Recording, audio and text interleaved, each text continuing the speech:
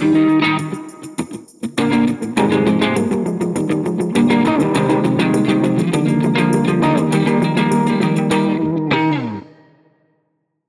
out there, and welcome to the Friends Like Films podcast. I'm Britt. And I'm Greg. And this is the podcast for you to hang out with us for a bit while we discuss a movie one or both of us loves. And this episode is a Greg pick. We'll be talking about In the Name of the Father. Yep, one of my personal favorite movies. Although I feel like I say that for every movie that I've picked so far. Well, I think that's kind of the point, right? It's movies we love. And I will say, we will get into the movie in a few minutes, like we always do.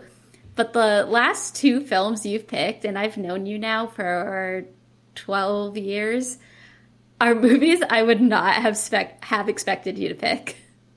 Really?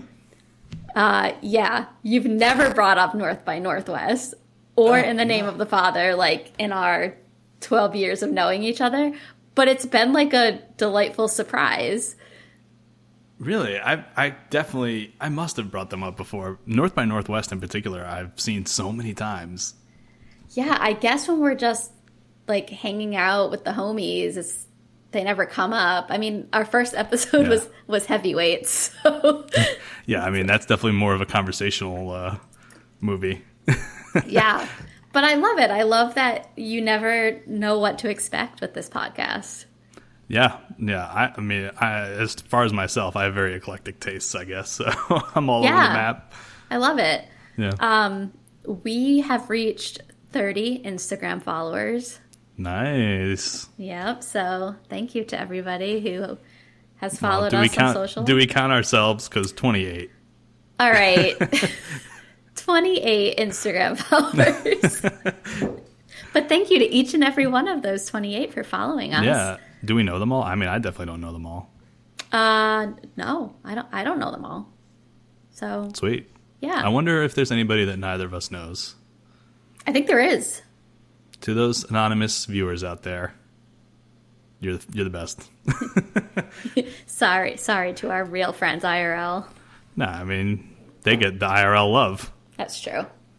But I thought that was pretty exciting. Yeah, very. Yeah. So, what's been going on recently? You just moved.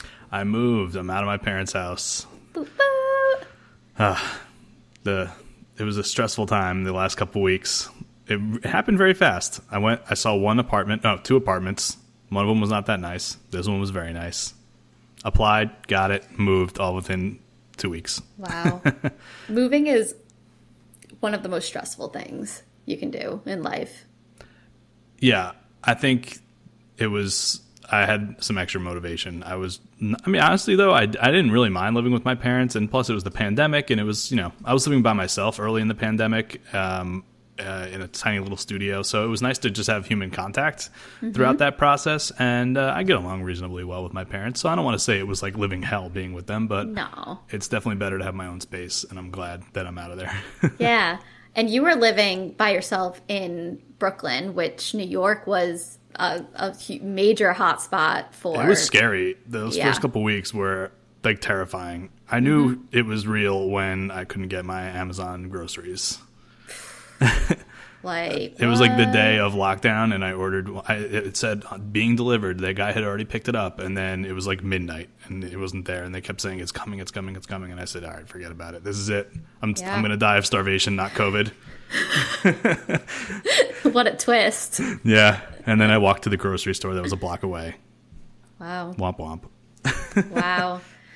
Those days are behind you now. We're already getting, and I just watched one of them, COVID-related documentaries on HBO. I watched the one about the cruise ship called The Last Cruise. It's only 40 minutes, about the Diamond Princess cruise ship right in the beginning of the pandemic. And it's a bunch, or pretty much all footage from passengers that they took on the ship. And it was a freaking horror movie. Yeah, I haven't watched any. I'm sure there's multiple out there at this point. COVID documentaries. There's one, the day sports stood still. Oh yes, that's a new one. Yes, I haven't watched it yet. That's the day that basketball got canceled, probably, and the day that Hanks came out and got it. And not that that has anything to do with sports, but that was a big breaking point. It was. when we heard Hanks got it, it got personal at that point. Yeah. Although I'm just waiting. I know that there's like some real freaky conspiracy theories about him that I don't buy into. But like anytime somebody's like so good and so loved, I'm just waiting for the other shoe to fall, like always. Dude, I know. I think the one thing that has come out in the past year or so is I've been introduced to Chet Hanks, which is Tom Hanks' son. Yeah. And he's something else. He's like that family member that's come out and you're like, okay, so Tom Hanks' whole deal and family is not picture perfect. We got this wild card. I mean, I want to call him the black sheep of the family, but I feel like he would love that. So I'm not gonna... Yeah, exactly. Exactly. Transitioning from Hanks and COVID, because that's enough COVID talk, I feel like. We are 2 episodes in to Falcon and the Winter Soldier. Right. And it kicked off with that first episode with a bunch of action, which I anticipated. That action scene in air was very cool. Yeah, and as much as I loved WandaVision, like it was kind of missing this, like the really high stakes action scenes, and this is the perfect show for it. I mean, ultimately the whole point of the show, I think, is to line one of these guys up as the new Captain America, and that's what Captain America is all about, just punching bad guys. Yeah, exactly. And I'm going to say spoiler if people are not up to date or haven't started yet, so maybe fast forward a few minutes. But it's been really cool to see how the world has been affected by the blip that happened in Infinity War and the fallout from that, seeing racism come into play in the world and in the MCU, which, race and politics is a huge part of the Marvel comics, and to finally see that be addressed in some way has been long overdue and interesting to see that dynamic. Right, and that hasn't. I mean, that piece of it doesn't even have anything to do with the blip. All that. I mean, the stuff that happened to this Isaiah. Yeah, we don't have like all the information about his backstory, but what we know is that he's a super soldier, just like Captain America, and he was active in like the Korean War, and basically the government gave him the short end of the stick, to put it lightly. Exactly. Because he's black. Because he's black. And I am not familiar with the comics. I know obviously Isaiah's storyline is taken straight from the comics. But I didn't know that going into Falcon and the Winter Soldier. So excited to see how the rest of the show goes. I always laugh at Bucky's apartment. The dude lives like a straight serial killer. He has like no furniture. Well, he kind of is a serial killer. But he's on the mend. A reformed serial killer. He's in therapy. He's forced to go, but he's in it. So that's cool. He's trying to. Good for him. Make amends. Yeah, I was really interested to see this. I mean, like what seems like the main bad guys so far, like this rebel group that they basically think the world was better when half the people were gone, which I'm not saying that would be a good thing. But like, I understand there are certain things about having way less people in the world that are advantageous. Yeah. Not saying that Thanos was a good guy. But maybe he was. No, I'm saying Thanos was not a good guy. But it's cool because whenever something dramatic, political, whatever happens in the world, there's always that other side that thinks, a bad thing has its positives and they lean into that. And it's interesting to see Falcon and the Winter Soldier explore that. Well, I compare it to what's happening in the world right now, right? COVID came around. Horrible thing, a pandemic. Mm-hmm. But there's a lot of people that don't take it seriously and they don't want to wear masks. And if those people disappeared for some reason, I wouldn't be too upset about it. Sorry, anti-maskers that are listening. Yeah, but survival of the fittest, guys. Yeah, I'm just saying, like the world, there are certain people in the world, and a good number of them, that we could probably do without. I just think of that scene from The Office with Dwight and Jim, and they're entering Phyllis's wedding. And Dwight's like, there's too many people in this world. We need a new plague. Yeah. Yeah. There's a bit that Bill Burr does. He's my favorite comedian. And he basically, this was before COVID, but the joke was like, we need a pandemic, or like, we need a plague because the world is too crowded. We need to get rid of some people. And like, just once, I wish they would just let it burn through and not do anything to stop it. Be careful what you wish for. Right. Yep. Yeah. Yep. What else have I been watching? I watched the Tina Turner documentary on HBO. I have not, but how did you like it? Oh, I loved it. My mom listened to Tina Turner a lot when I was growing up, so have that nostalgic feeling towards Tina in general. And obviously, she's an amazing woman, super resilient, and her music is awesome. And they did a great job with this documentary. A lot of loving care was taken. And I learned a lot of new things about her music and life that I didn't know before. So that's good. Yeah, I recommend it. I don't know much about her personal life. I know about Bobby Brown and like that whole thing. That's Whitney Houston. Oh, well, there you go. I know nothing about Tina Turner. Ike Turner. Ike Turner. Yeah. Yeah, I mean, he was the Bobby Brown of that relationship. Okay, I was onto something there. So you were onto something. I should probably watch this documentary. Yeah, like one thing I learned was, do you know the song Rocket 88? Yeah, maybe. Probably if you heard it. It's considered the first rock and roll record. It was released in 1951. Oh.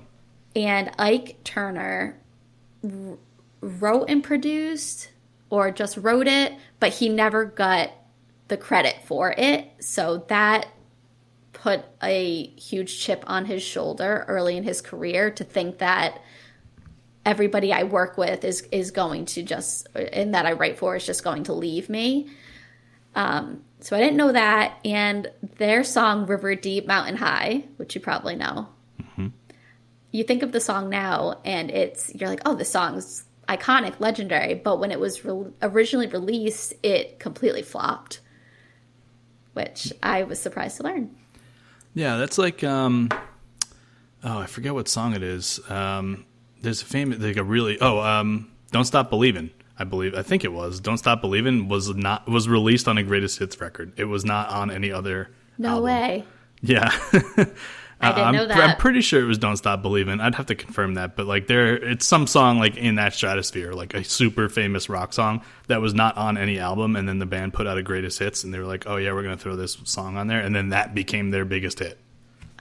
We'll have to fact check what it was, if it was. Yeah, someone will get us. I think it was Don't Stop Believin'. Wow. Fascinating. Yeah. On the movie front, I finally watched Judas and the Black Messiah. Oh, what'd you think? I loved it. How good was it? It was so, so good. Daniel Kaluuya and Lakeith Stanfield. Yeah. Oh my God. They're both amazing. And I actually thought the girl who played his wife, I wish I had her name. I don't remember, but she played Fred Hampton's wife. Dominique Fishback. Yeah. I thought she was really good. They had those scenes in the beginning where she was like quoting poems to him and teaching him about poetry, like kind of like how they fell in love. And I don't know, for some reason, like her performance really resonated with me. Yeah, she was great. I think Daniel and Lakeith are both nominated this year for Oscars. Yeah, that sounds right. If they're not, they should have been. So yeah, I think Lakeith in particular was. I mean, not that Daniel Kaluuya, right? Kaluuya. Not that he was. I mean, he was amazing as well. But Lakeith Stanfield, I just thought was like above and beyond. I love him. Love him. Yeah.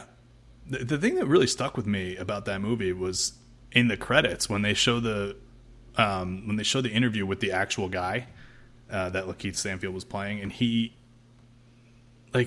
tries to like justify what he did by saying like, oh, like, well, regardless of what you think of me, like at least I took a stand and did something. At least I was like out there fighting and blah blah blah blah blah. And it's like, no, you weren't out there fighting. You were out there undermining. Like you weren't fighting. No, you weren't fighting. No. If you chose any side, you chose the opposite side. You chose the racism side. Right.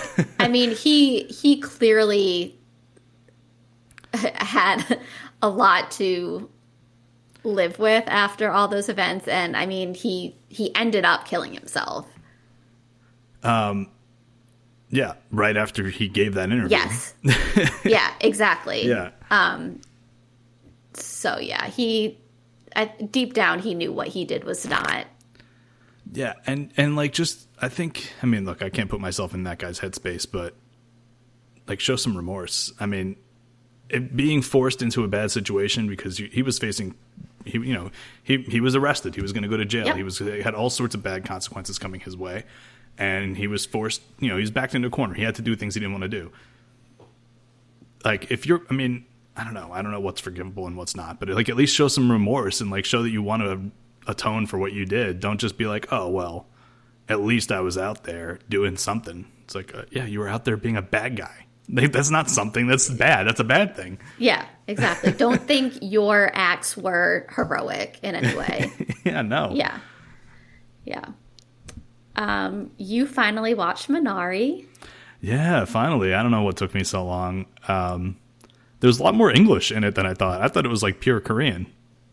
Yeah, nope. But yeah, very good. I liked it. I mean, it was a little slow at times, but I mean, it was kind of intended to be a slower movie, but I liked it. It was like, I don't know how to describe it. Quaint, sort of, but like also depressing. Yep. Have you watched Nomadland yet? No. All right, we'll talk about that. Mm-hmm.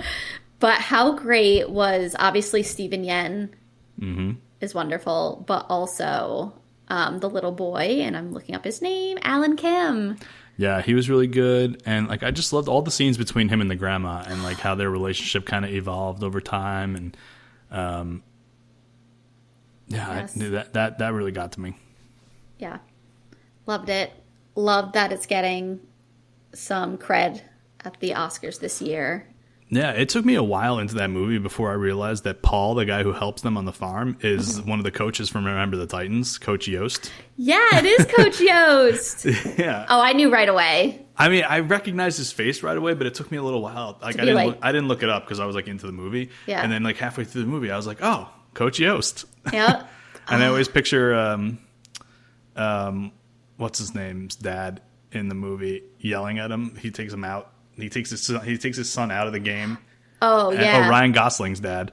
Yeah.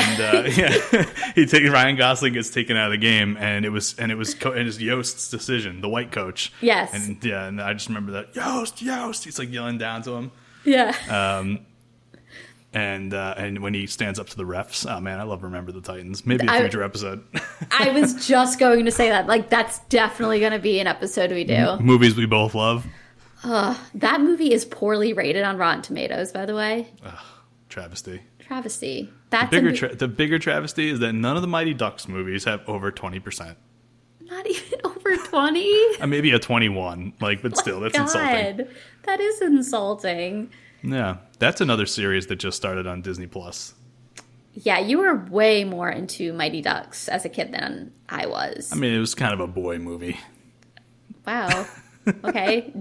Gender norms all of a sudden. I mean, in the 90s when we were kids, that was a thing, so I'm allowed to talk about it. So it was weird that I watched The Sandlot growing up. Is that weird? No. Okay. You probably played ball like a girl, though. Yeah, I am a girl. Okay. Anywho.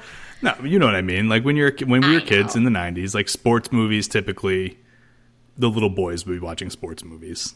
True. It helped that I grew up a bit with my older half brother in the house. So yeah, that does help. I had no sisters, so I was not going to be exposed to any girly type stuff. And that's why I am the manly man that I am today. Thank God. Yeah, right. I think, do you have anything else to add for our TV movie update corner? That Mighty Ducks series is horrible. It's horrible. It's really not good. I'm probably going to keep watching it just because I know that a lot of the original Mighty Ducks are coming back. But I don't know. It's just like the mom from Gilmore Girls is in it, right? Yeah, she's the main. She's the mom. I think she's going to be Emilio Estevez's love interest also, maybe. Wow, not obvious at all that would unfold. I mean, they're the two main leads, but yeah. That was sarcasm. Yeah, I mean, but hockey, she's the mom of the kid on the team. Like, that's what Coach Bombay does. He goes after the kids' moms. No mom is safe. No, but you know what I don't like about it? And this is, like, true of a lot of new, like, TV shows or anything that has kids in it, is that the kids are given, like, way too adult of a personality. Does that make sense? Like, the kids are like making speeches and saying things that no kid would ever say. Yeah. And like they're giving them too much personality. Like in the original, not to keep harping on Mighty Ducks, but like in the original Mighty Ducks movies, like the kids they were kids. Like Goldberg, he was the fat one. Like one of them was like the sporty one of them, but like they didn't have monologues. They just were, right. They were just kids. They were just kids. Like in this one, there's like, the kids are making inspirational speeches and like standing up in the cafeteria and trying to be like, come on, everybody, join the team. And blah, kids blah, are going to change the world. Right. And like being in like, yeah, like fitting in with the popular crowd isn't everything. And you've got to blah, blah, blah. And it's like, come on, this is. So it's a little too like after school special. Yeah. Yeah. Like just play hockey. Come on. Just play a hockey. Eat your Cheetos. I don't think there was in the whole first episode. No Cheetos? Oh, absolutely not. No Cheetos, but there's barely any hockey is what I was going to say. What? No hockey? It's a Mighty Ducks show. Yeah. Wow. Well, I will not be watching. I wasn't planning on watching it, and this just confirmed that I will not watch it. Yeah. I'm going to continue just because I feel like I have to as a lifelong Mighty Ducks fan. For the Ducks. Yeah. And our guy, Steve Brill from Heavyweights, is like the executive producer and writer for the show. Dude, what happened? Well, he also wrote Mighty Ducks, to be fair, and created Mighty Ducks, so he's involved. But yeah, but why is this thinking out loud so much? Because Disney got their hands on it, probably. Not that Disney generally does good, but like, I don't know. Marvel and Star Wars are kind of different than Disney. Definitely. Yeah. All right. Well... Sorry to end it on a downer. Was there anything you watched that you liked this week that we want to talk about before we move in? Well, I think I've mentioned this before. We are almost done with The Great on Hulu. Oh, yeah. How is that? We love it. Love it. It's definitely, they're almost hour-long episodes, and we don't binge it. We do one episode, like, per watch viewing session time. Those are words. Yeah, but I really love it. Nicholas Hoult and Elle Fanning in it are superb. Cool. So I recommend. Yeah. So on that happy note, let's talk about our movie of the episode, your pick, In the Name of the Father. Yeah, not a happy movie. Not a happy movie. Yeah. I knew nothing about this movie. I don't think I had ever heard of this movie when you... It's like such an under-the-radar thing. The first time I ever saw this movie was actually in school. I took a class. I might have mentioned this when we were... Did I mention this in the last episode? Maybe. You did, but you can say it again. Yeah. I saw it in school. I was taking some class where we talked... I don't know. It was like some like elective instead of taking English my senior year where they watch a lot of movies. Something like that. And we watched this, and for some reason I just loved it. It just really resonated with me. And Daniel Day-Lewis is one of my favorite actors in general anyway. Maybe this is why, but who knows? Do you think this was your first Daniel Day-Lewis movie? Or No. Gangs of New York probably. Okay. Yeah, I think that might... Gangs of New York is probably the first one that I was like, who is that guy? That's awesome. Because Bill the Butcher is like a crazy character. Oh, yeah. So this movie was released in December of 1993. So we were youngins when it was originally released. It was directed by Jim Sheridan, who did My Left Foot before this with Daniel Day-Lewis, which I have not seen either. I have a long time ago. I mean, I don't remember when. I think my dad was watching it one time when it feels like a dad movie or a mom, like a parent movie. It's many. I've read or have watched interviews with other actors where they say My Left Foot is like one of their favorite movies ever. Really? It's like, yeah, it's like a like an actor's movie, I guess. Like Daniel Day-Lewis, I haven't seen it, apparently is incredible in My Left Foot. Yeah, well, I mean, Daniel Day-Lewis is like an actor's actor, right? He's like the super committed, like method guy that, I mean, he's legendary for that, being like the method actor. Yes, and we'll talk about how he definitely went method for this role. Yeah. But December 1993, this was released. Can we talk about the other movies that were released in 1993 for a minute here? What a list. We'll get into this when we talk about nominations for In the Name of the Father and the Oscars in that year. But this was the year of Schindler's List. Right. The Sandlot and Jurassic Park. Classics. Childhood. Groundhog Day. My Neighbor Totoro. Homeward Bound, which I watched so much as a kid. Yeah, I did too. I don't. It wasn't like one of those. You know how sometimes when you're a kid, you get a movie that you just like run it back over and over and over and over again. It wasn't one of those for me, but like I definitely saw Homeward Bound a bunch. I watched it with my family a bunch. We grew up with a golden retriever. Obviously, one of the dogs in the film is a golden retriever. My mom would always cry when the dog's name is Shadow. He's stuck in the mud pit. Yeah. And you think he's like left for dead. He's like never going to get out of this mud pit. And he finally gets out and he limps back to his owner like across the yard. And my mom would always cry. And when my dog Casey would be on the couch with us and she'd hug him a little tighter. Yeah, that's an iconic scene. Yeah, iconic. Dazed and Confused, definitely a movie poster in my college dorm room. Yeah. Great movie. Cool Runnings. Love Cool Runnings. Love Cool Runnings. I mean, early 90s sports movies can't go wrong for me. Oh my God. Nightmare Before Christmas and Mrs. Doubtfire, just to name a few heavy hitters. 1993, also bookended by Mighty Ducks movies. Really? Mighty Ducks 1, 92, Mighty Ducks 2, 94. Oh. 93, the year of cinema. Can we just say? Yeah. Although, what's the actual year of cinema? Is it 94? I think 94 is the year that like everyone says is legendary. Really? Yeah, it was like Forrest Gump, Toy Story, Lion King, something like that. Maybe not. Maybe it's a couple years later. No, those did come out in 94. Yeah, I think there's like one year in particular that's like considered to be like the most legendary year. I can't remember. It's early in the mid 90s, somewhere in there. I thought it was 94. If you haven't watched the CNN documentary series, The Movies, please, I recommend you and listeners watch it if you love movies. It devotes an episode to each decade of cinema, starting with the golden age, so like the 30s to the 40s. But they dedicate an episode, obviously, to the 90s, and it's nostalgic and epic, and you need to watch it and tell me what you think. Absolutely, I will. Okay. So back to In the Name of the Father. Jim Sheridan directed. Screenwriter Timmy George and Jim Sheridan. Timmy George, to name a couple movies that I've seen, he wrote Revolutionary Road with Leo and Kate, as well as Hotel Rwanda. I mean, I haven't seen Revolutionary Road, to be honest, but I have seen Hotel Rwanda, and that is another like stunner of a movie. I watched that I want to say I watched that one in high school. I think it was high school and not college. Yeah. Yeah. I definitely watched it in school, but I think I saw it outside of school first. They teach it in like history class or something. Yes. Yeah. Yeah. That's Don Cheadle, right? Mm-hmm. Yeah.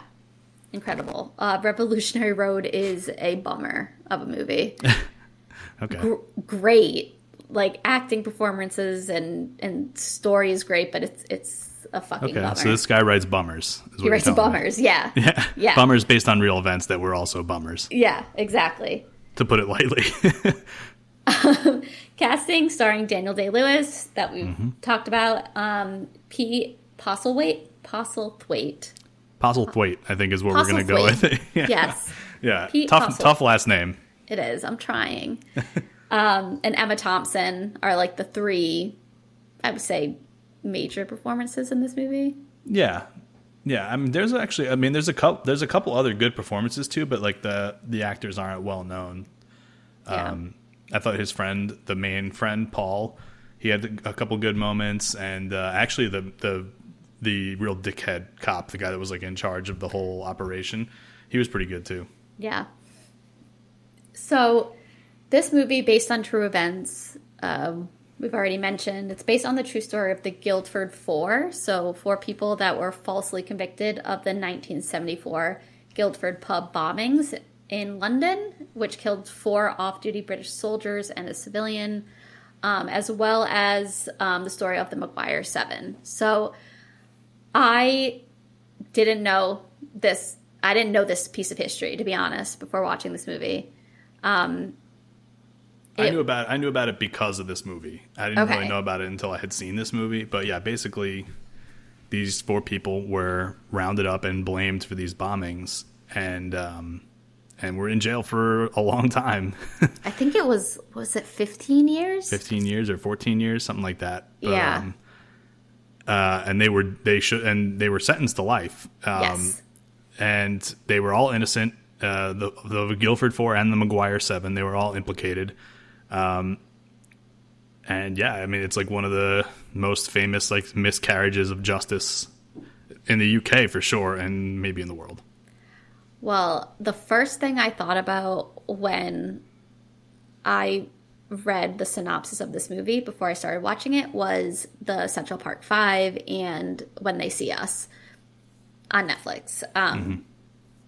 Listeners, if you're not familiar, the Central Park Five was a group of young teenagers, black teenagers, that were falsely convicted of brutal assault, and I'm not sure if rape was involved. I don't want to misquote or say false facts, but definitely brutal assault of a woman in Central Park. And they also were sentenced to many years in prison and served for many years until they were exonerated. So that was what I first thought of when I read this story. Yeah. From what I remember, at least, now I'm remembering why I saw this in school, is because we were learning about the Patriot Act, which was happening in the United States after 9/11.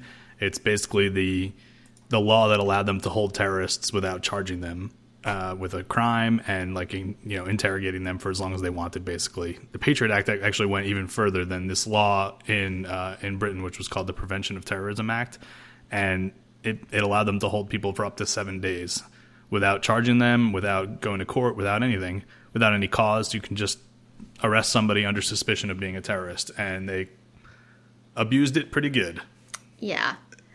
So the movie starts with Jerry Conlon, played by Daniel Day-Lewis, and he is kind of like a misfit. He's like him and his friend are like stealing like scrap metal, I believe, in the beginning of the they're movie. Like petty thieves in Belfast. Yeah. Yes. And they're like getting tangled up with the IRA, and like it's during the Troubles, so there's all sorts of like 1970s Ireland.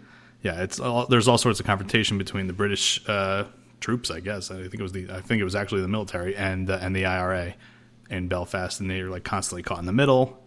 And so he escapes to London to like get away from it all because he's in some shit. And through various like misunderstandings and convenient timing, he gets blamed. He and these 3 friends, these 3 hippies that he lives with in a commune, get blamed for this bombing, and they basically are tortured they're interrogated and tortured and convinced to sign these confessions to things that they didn't do, and they go to jail. It's a horrible story. It really happened. The most harrowing scenes for me to watch were those interrogation scenes at the beginning of the movie. You can only imagine what it would be like to be in that situation and realize there's no way you're getting out of it. Like you know that the cops are just out to get you and made their minds up, and you're fucked. Right. I mean, at one point, one of the cops like the main guy, Jerry, they threatened to kill his dad. The cop comes and like whispers in his ear, "I'm going to kill your dad."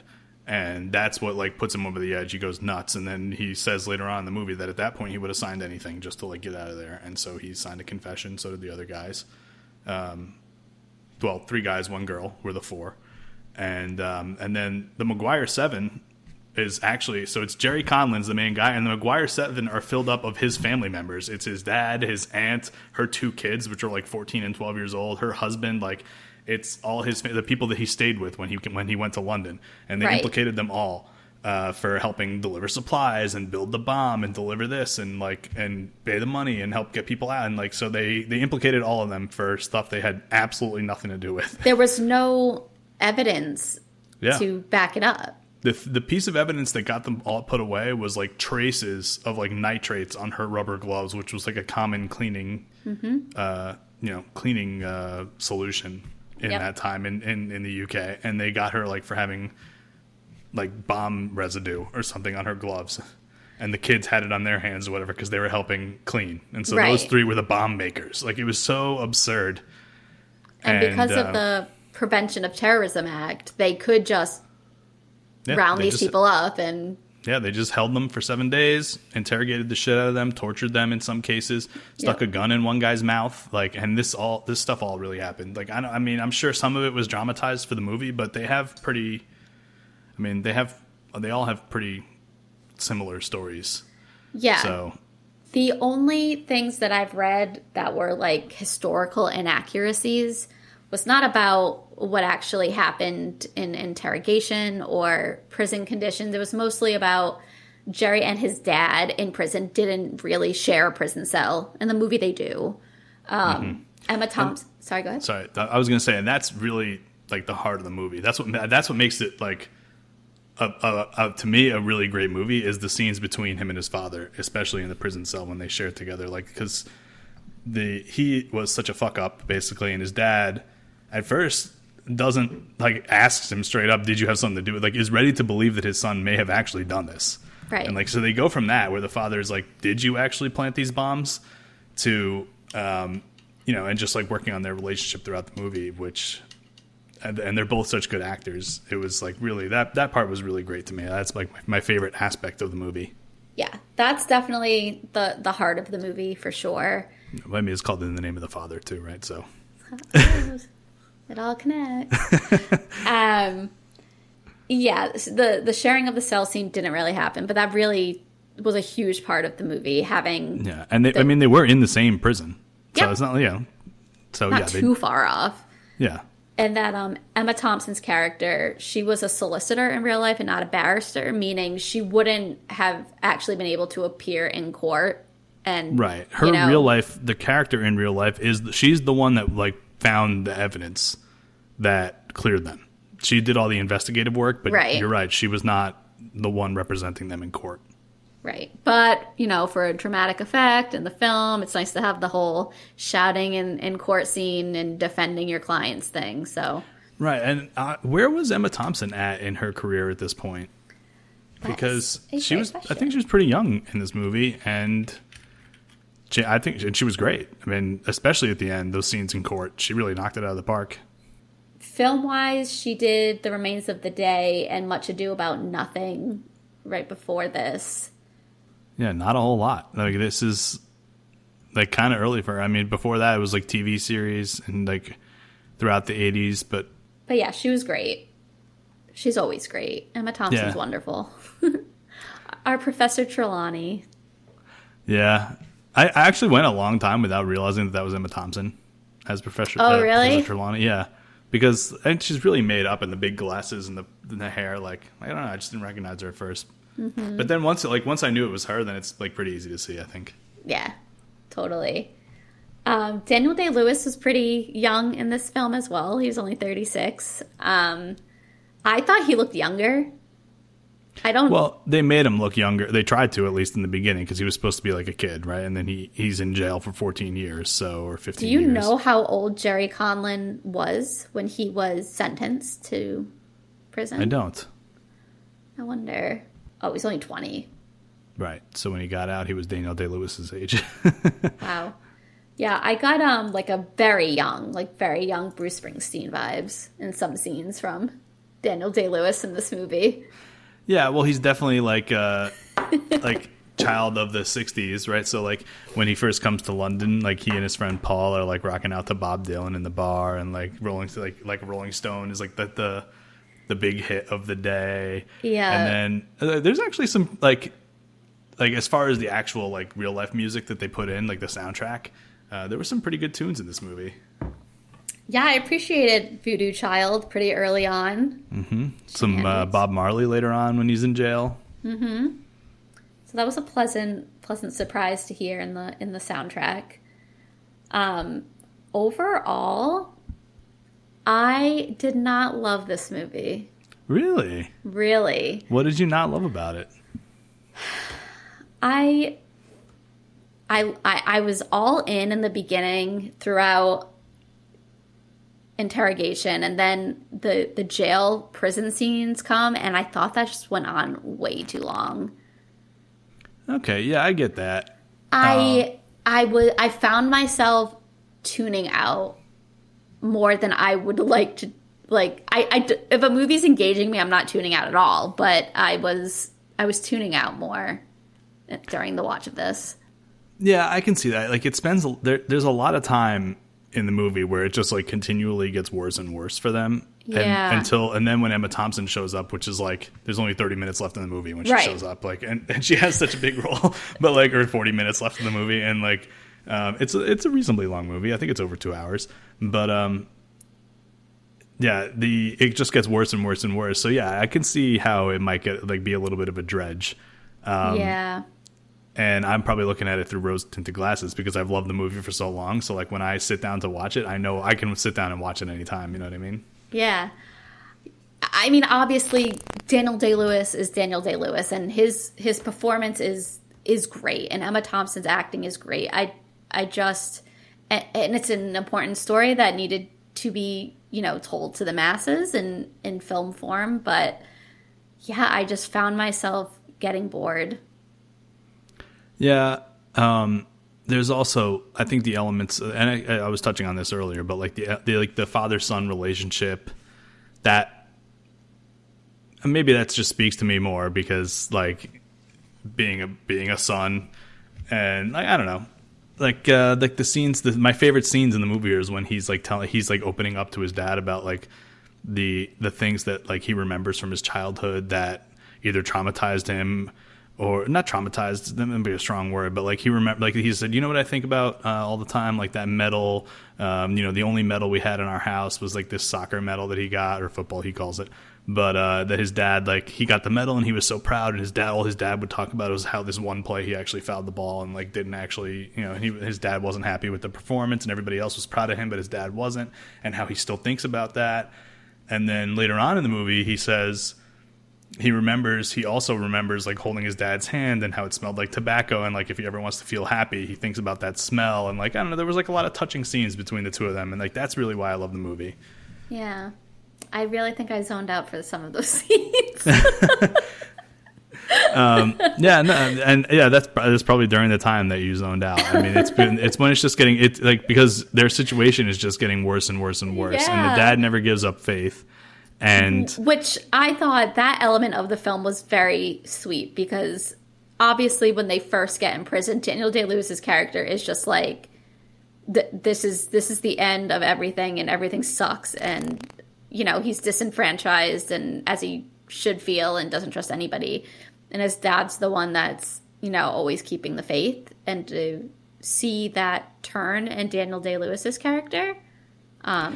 Right. Well, he's struggling with it at first because he's saying, "Why you have such faith that this is going to work out? That if you stay at it, that it's going to work out. But like, why you? But you had no faith in me, right? And so at first he's really pissed about it. He's like, "Why? Like, why? I don't understand why you have this faith." Then his dad, and this really happened in real life. His dad actually dies in prison. Spoiler alert.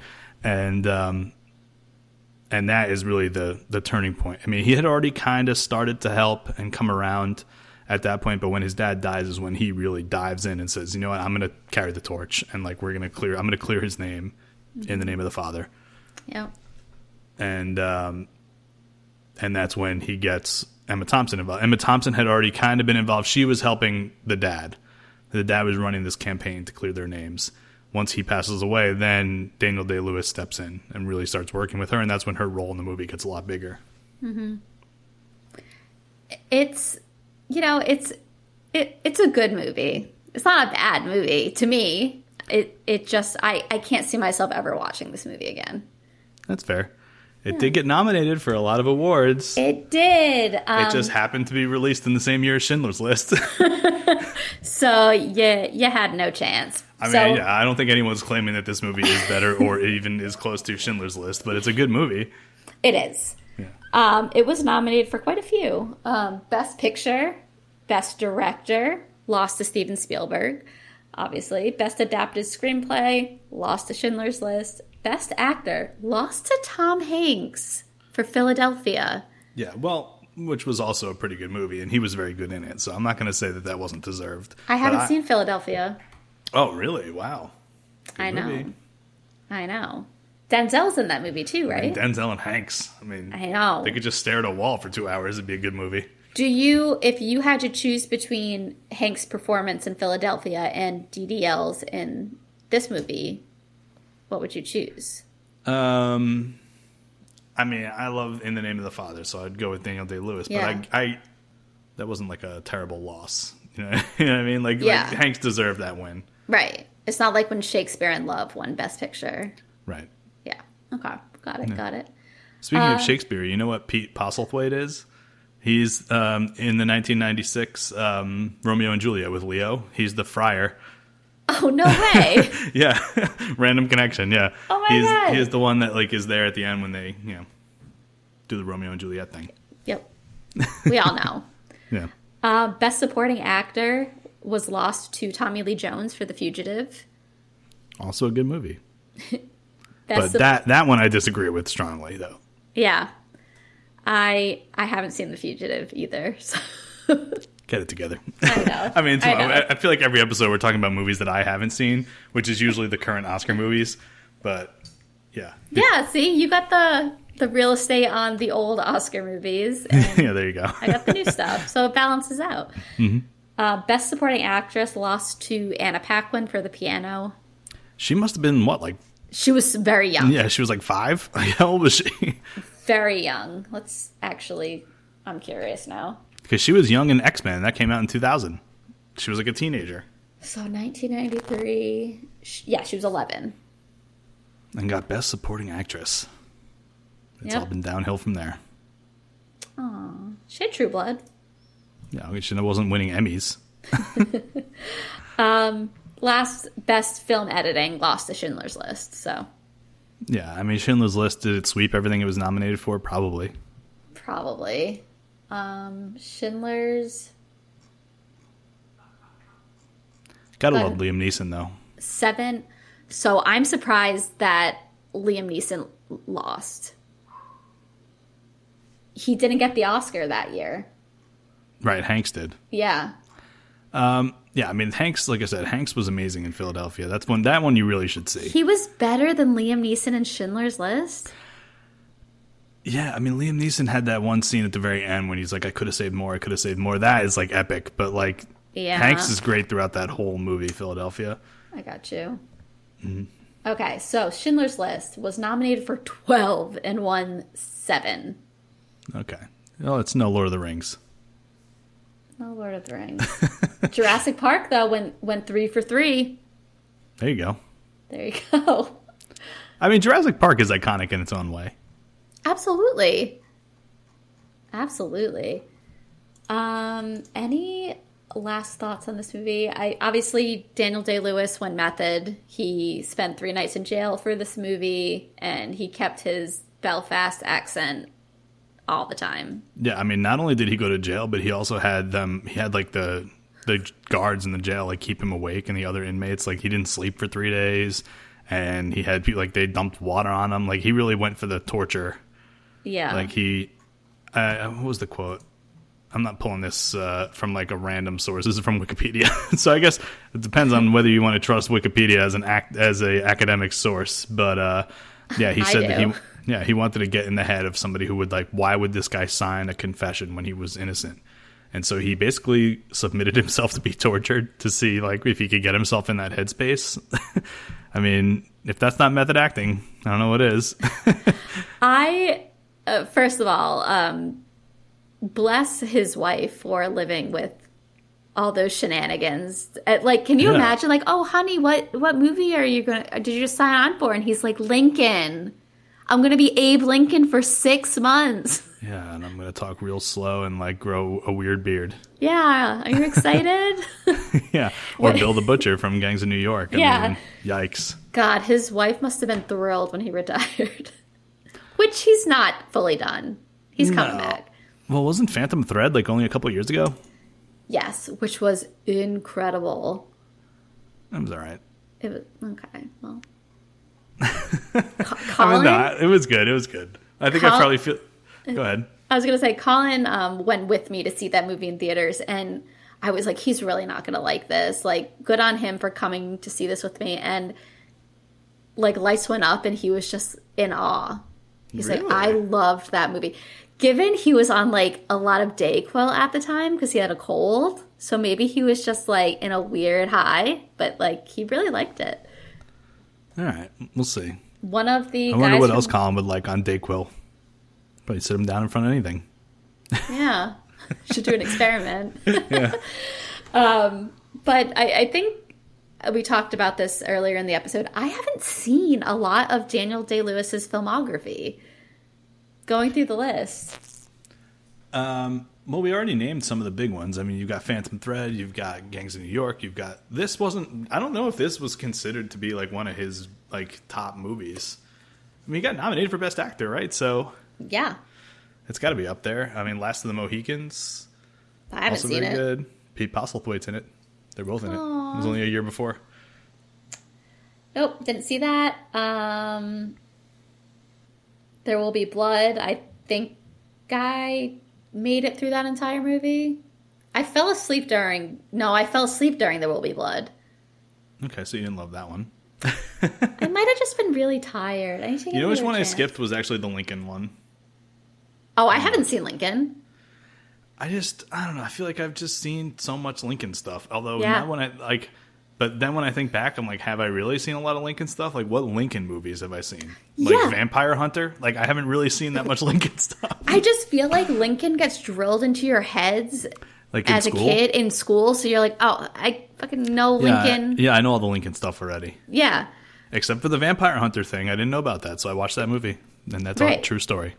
What other presidents should they give some screen time to? Be like, Like Vampire Hunter style or like biography style? either one. I mean, I know nothing about Garfield. I feel like there's probably not Buchanan? much to know. Buchanan was a president, right? Yeah. I want to know about the guy that was only president for like 76 days. Was it like, oh man, I don't even know. Probably not worth knowing his name. Well, he got sick and died? Yeah. Yeah. Or killed, or one of those. Somebody got assassinated pretty quick, too. Yeah. I know Like Harding Polk, was it. James K. Polk, maybe? That sounds right. I don't even know if it's James. I made that up. I know it's K. Polk. We're American. Whatever. I know Harding was a terrible president, but he was president like in the early 20s. I'd like to see something about his shenanigans. Taft was like a big fat guy. That's all I know about Taft. A lot of them were fat. Yeah, but Taft was known for Was being he fat. real? He's a real fatty? Yeah. I'm gonna look him up. This is the Friends Like Presidents podcast, by the way. President Taft. William Taft. Oh, yeah. A real portly gentleman. Oh, yeah. He was. Oh, yeah. He's shaped like an Oompa Loompa. Yeah. Yeah. Yeah. Did he die from heart failure? Probably. Who knows? Got stuck in a doorway or something. Oh, he was only... Yeah, look at that. Stuck in a doorway. At 72. Oh, there you go. 72. Not bad. Not bad, Taff. All right. I think that wraps up our thoughts on In the Name of the Father. We took a little turn there. Yeah. No, I just want to reiterate at the end that Pete Postlethwaite, the guy who played the dad, is amazing.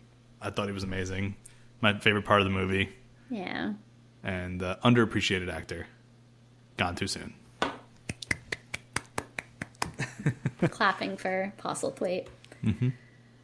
Our next episode it's gonna be my pick, and I'm doing a movie that I love. I haven't watched it recently, but I think it is very underrated and didn't get enough attention when it was released in 2011. It is Steve McQueen directed movie Shame, starring Michael Fassbender. Yeah, I have not seen it. It's definitely not the style of movie that I generally go see, so I'm not shocked that I haven't seen it, but I finally got you. I finally got a pick that you haven't seen, and I have. I will approach it with an open mind. I like Fassbender. I like Steve McQueen. Yeah. Every movie that we give each other, we approach with an open mind. Well, yeah. Yeah. That's the whole, that's the podcast. Yeah. I learn about new movies. The listeners learn about new movies they might have not seen. It's I'm good. going to learn about one. You're going to learn a lot about Michael Fassbender in this movie. Yeah. I'm so not surprised you picked a Fassbender movie. But he doesn't have that many movies. Oh, so next is going to be a McAvoy. Let's just line up the next McAvoy movie. I could have thrown out Atonement. Have you seen Atonement? No. Maybe that'll be one I put on the list. All right. Okay. If you want to throw some movies my way that you think have talented and attractive women in it, I would be down to watch them. Okay. I'll think about some. Yeah. I don't pick these movies just because the men are attractive. Yeah, okay. Yeah, no, you're right. You're right. Okay. I'm just saying, you picking a Fassbender movie, a little predictable. Okay. No, I'm sure it's a good movie. I'll like I said, approach with an open mind. Thank you. All right. If you loved our conversations about fat presidents and Daniel Day-Lewis this episode, please like and subscribe and leave a review. You can also find us on Instagram and Twitter at Friends Like Films, and you can email us at friendslikeFilms@gmail.com. And submit some user reviews of Mighty Ducks. Let's get that score up. We would appreciate that. Thank you. Thanks for listening. We'll see you next time. Bye.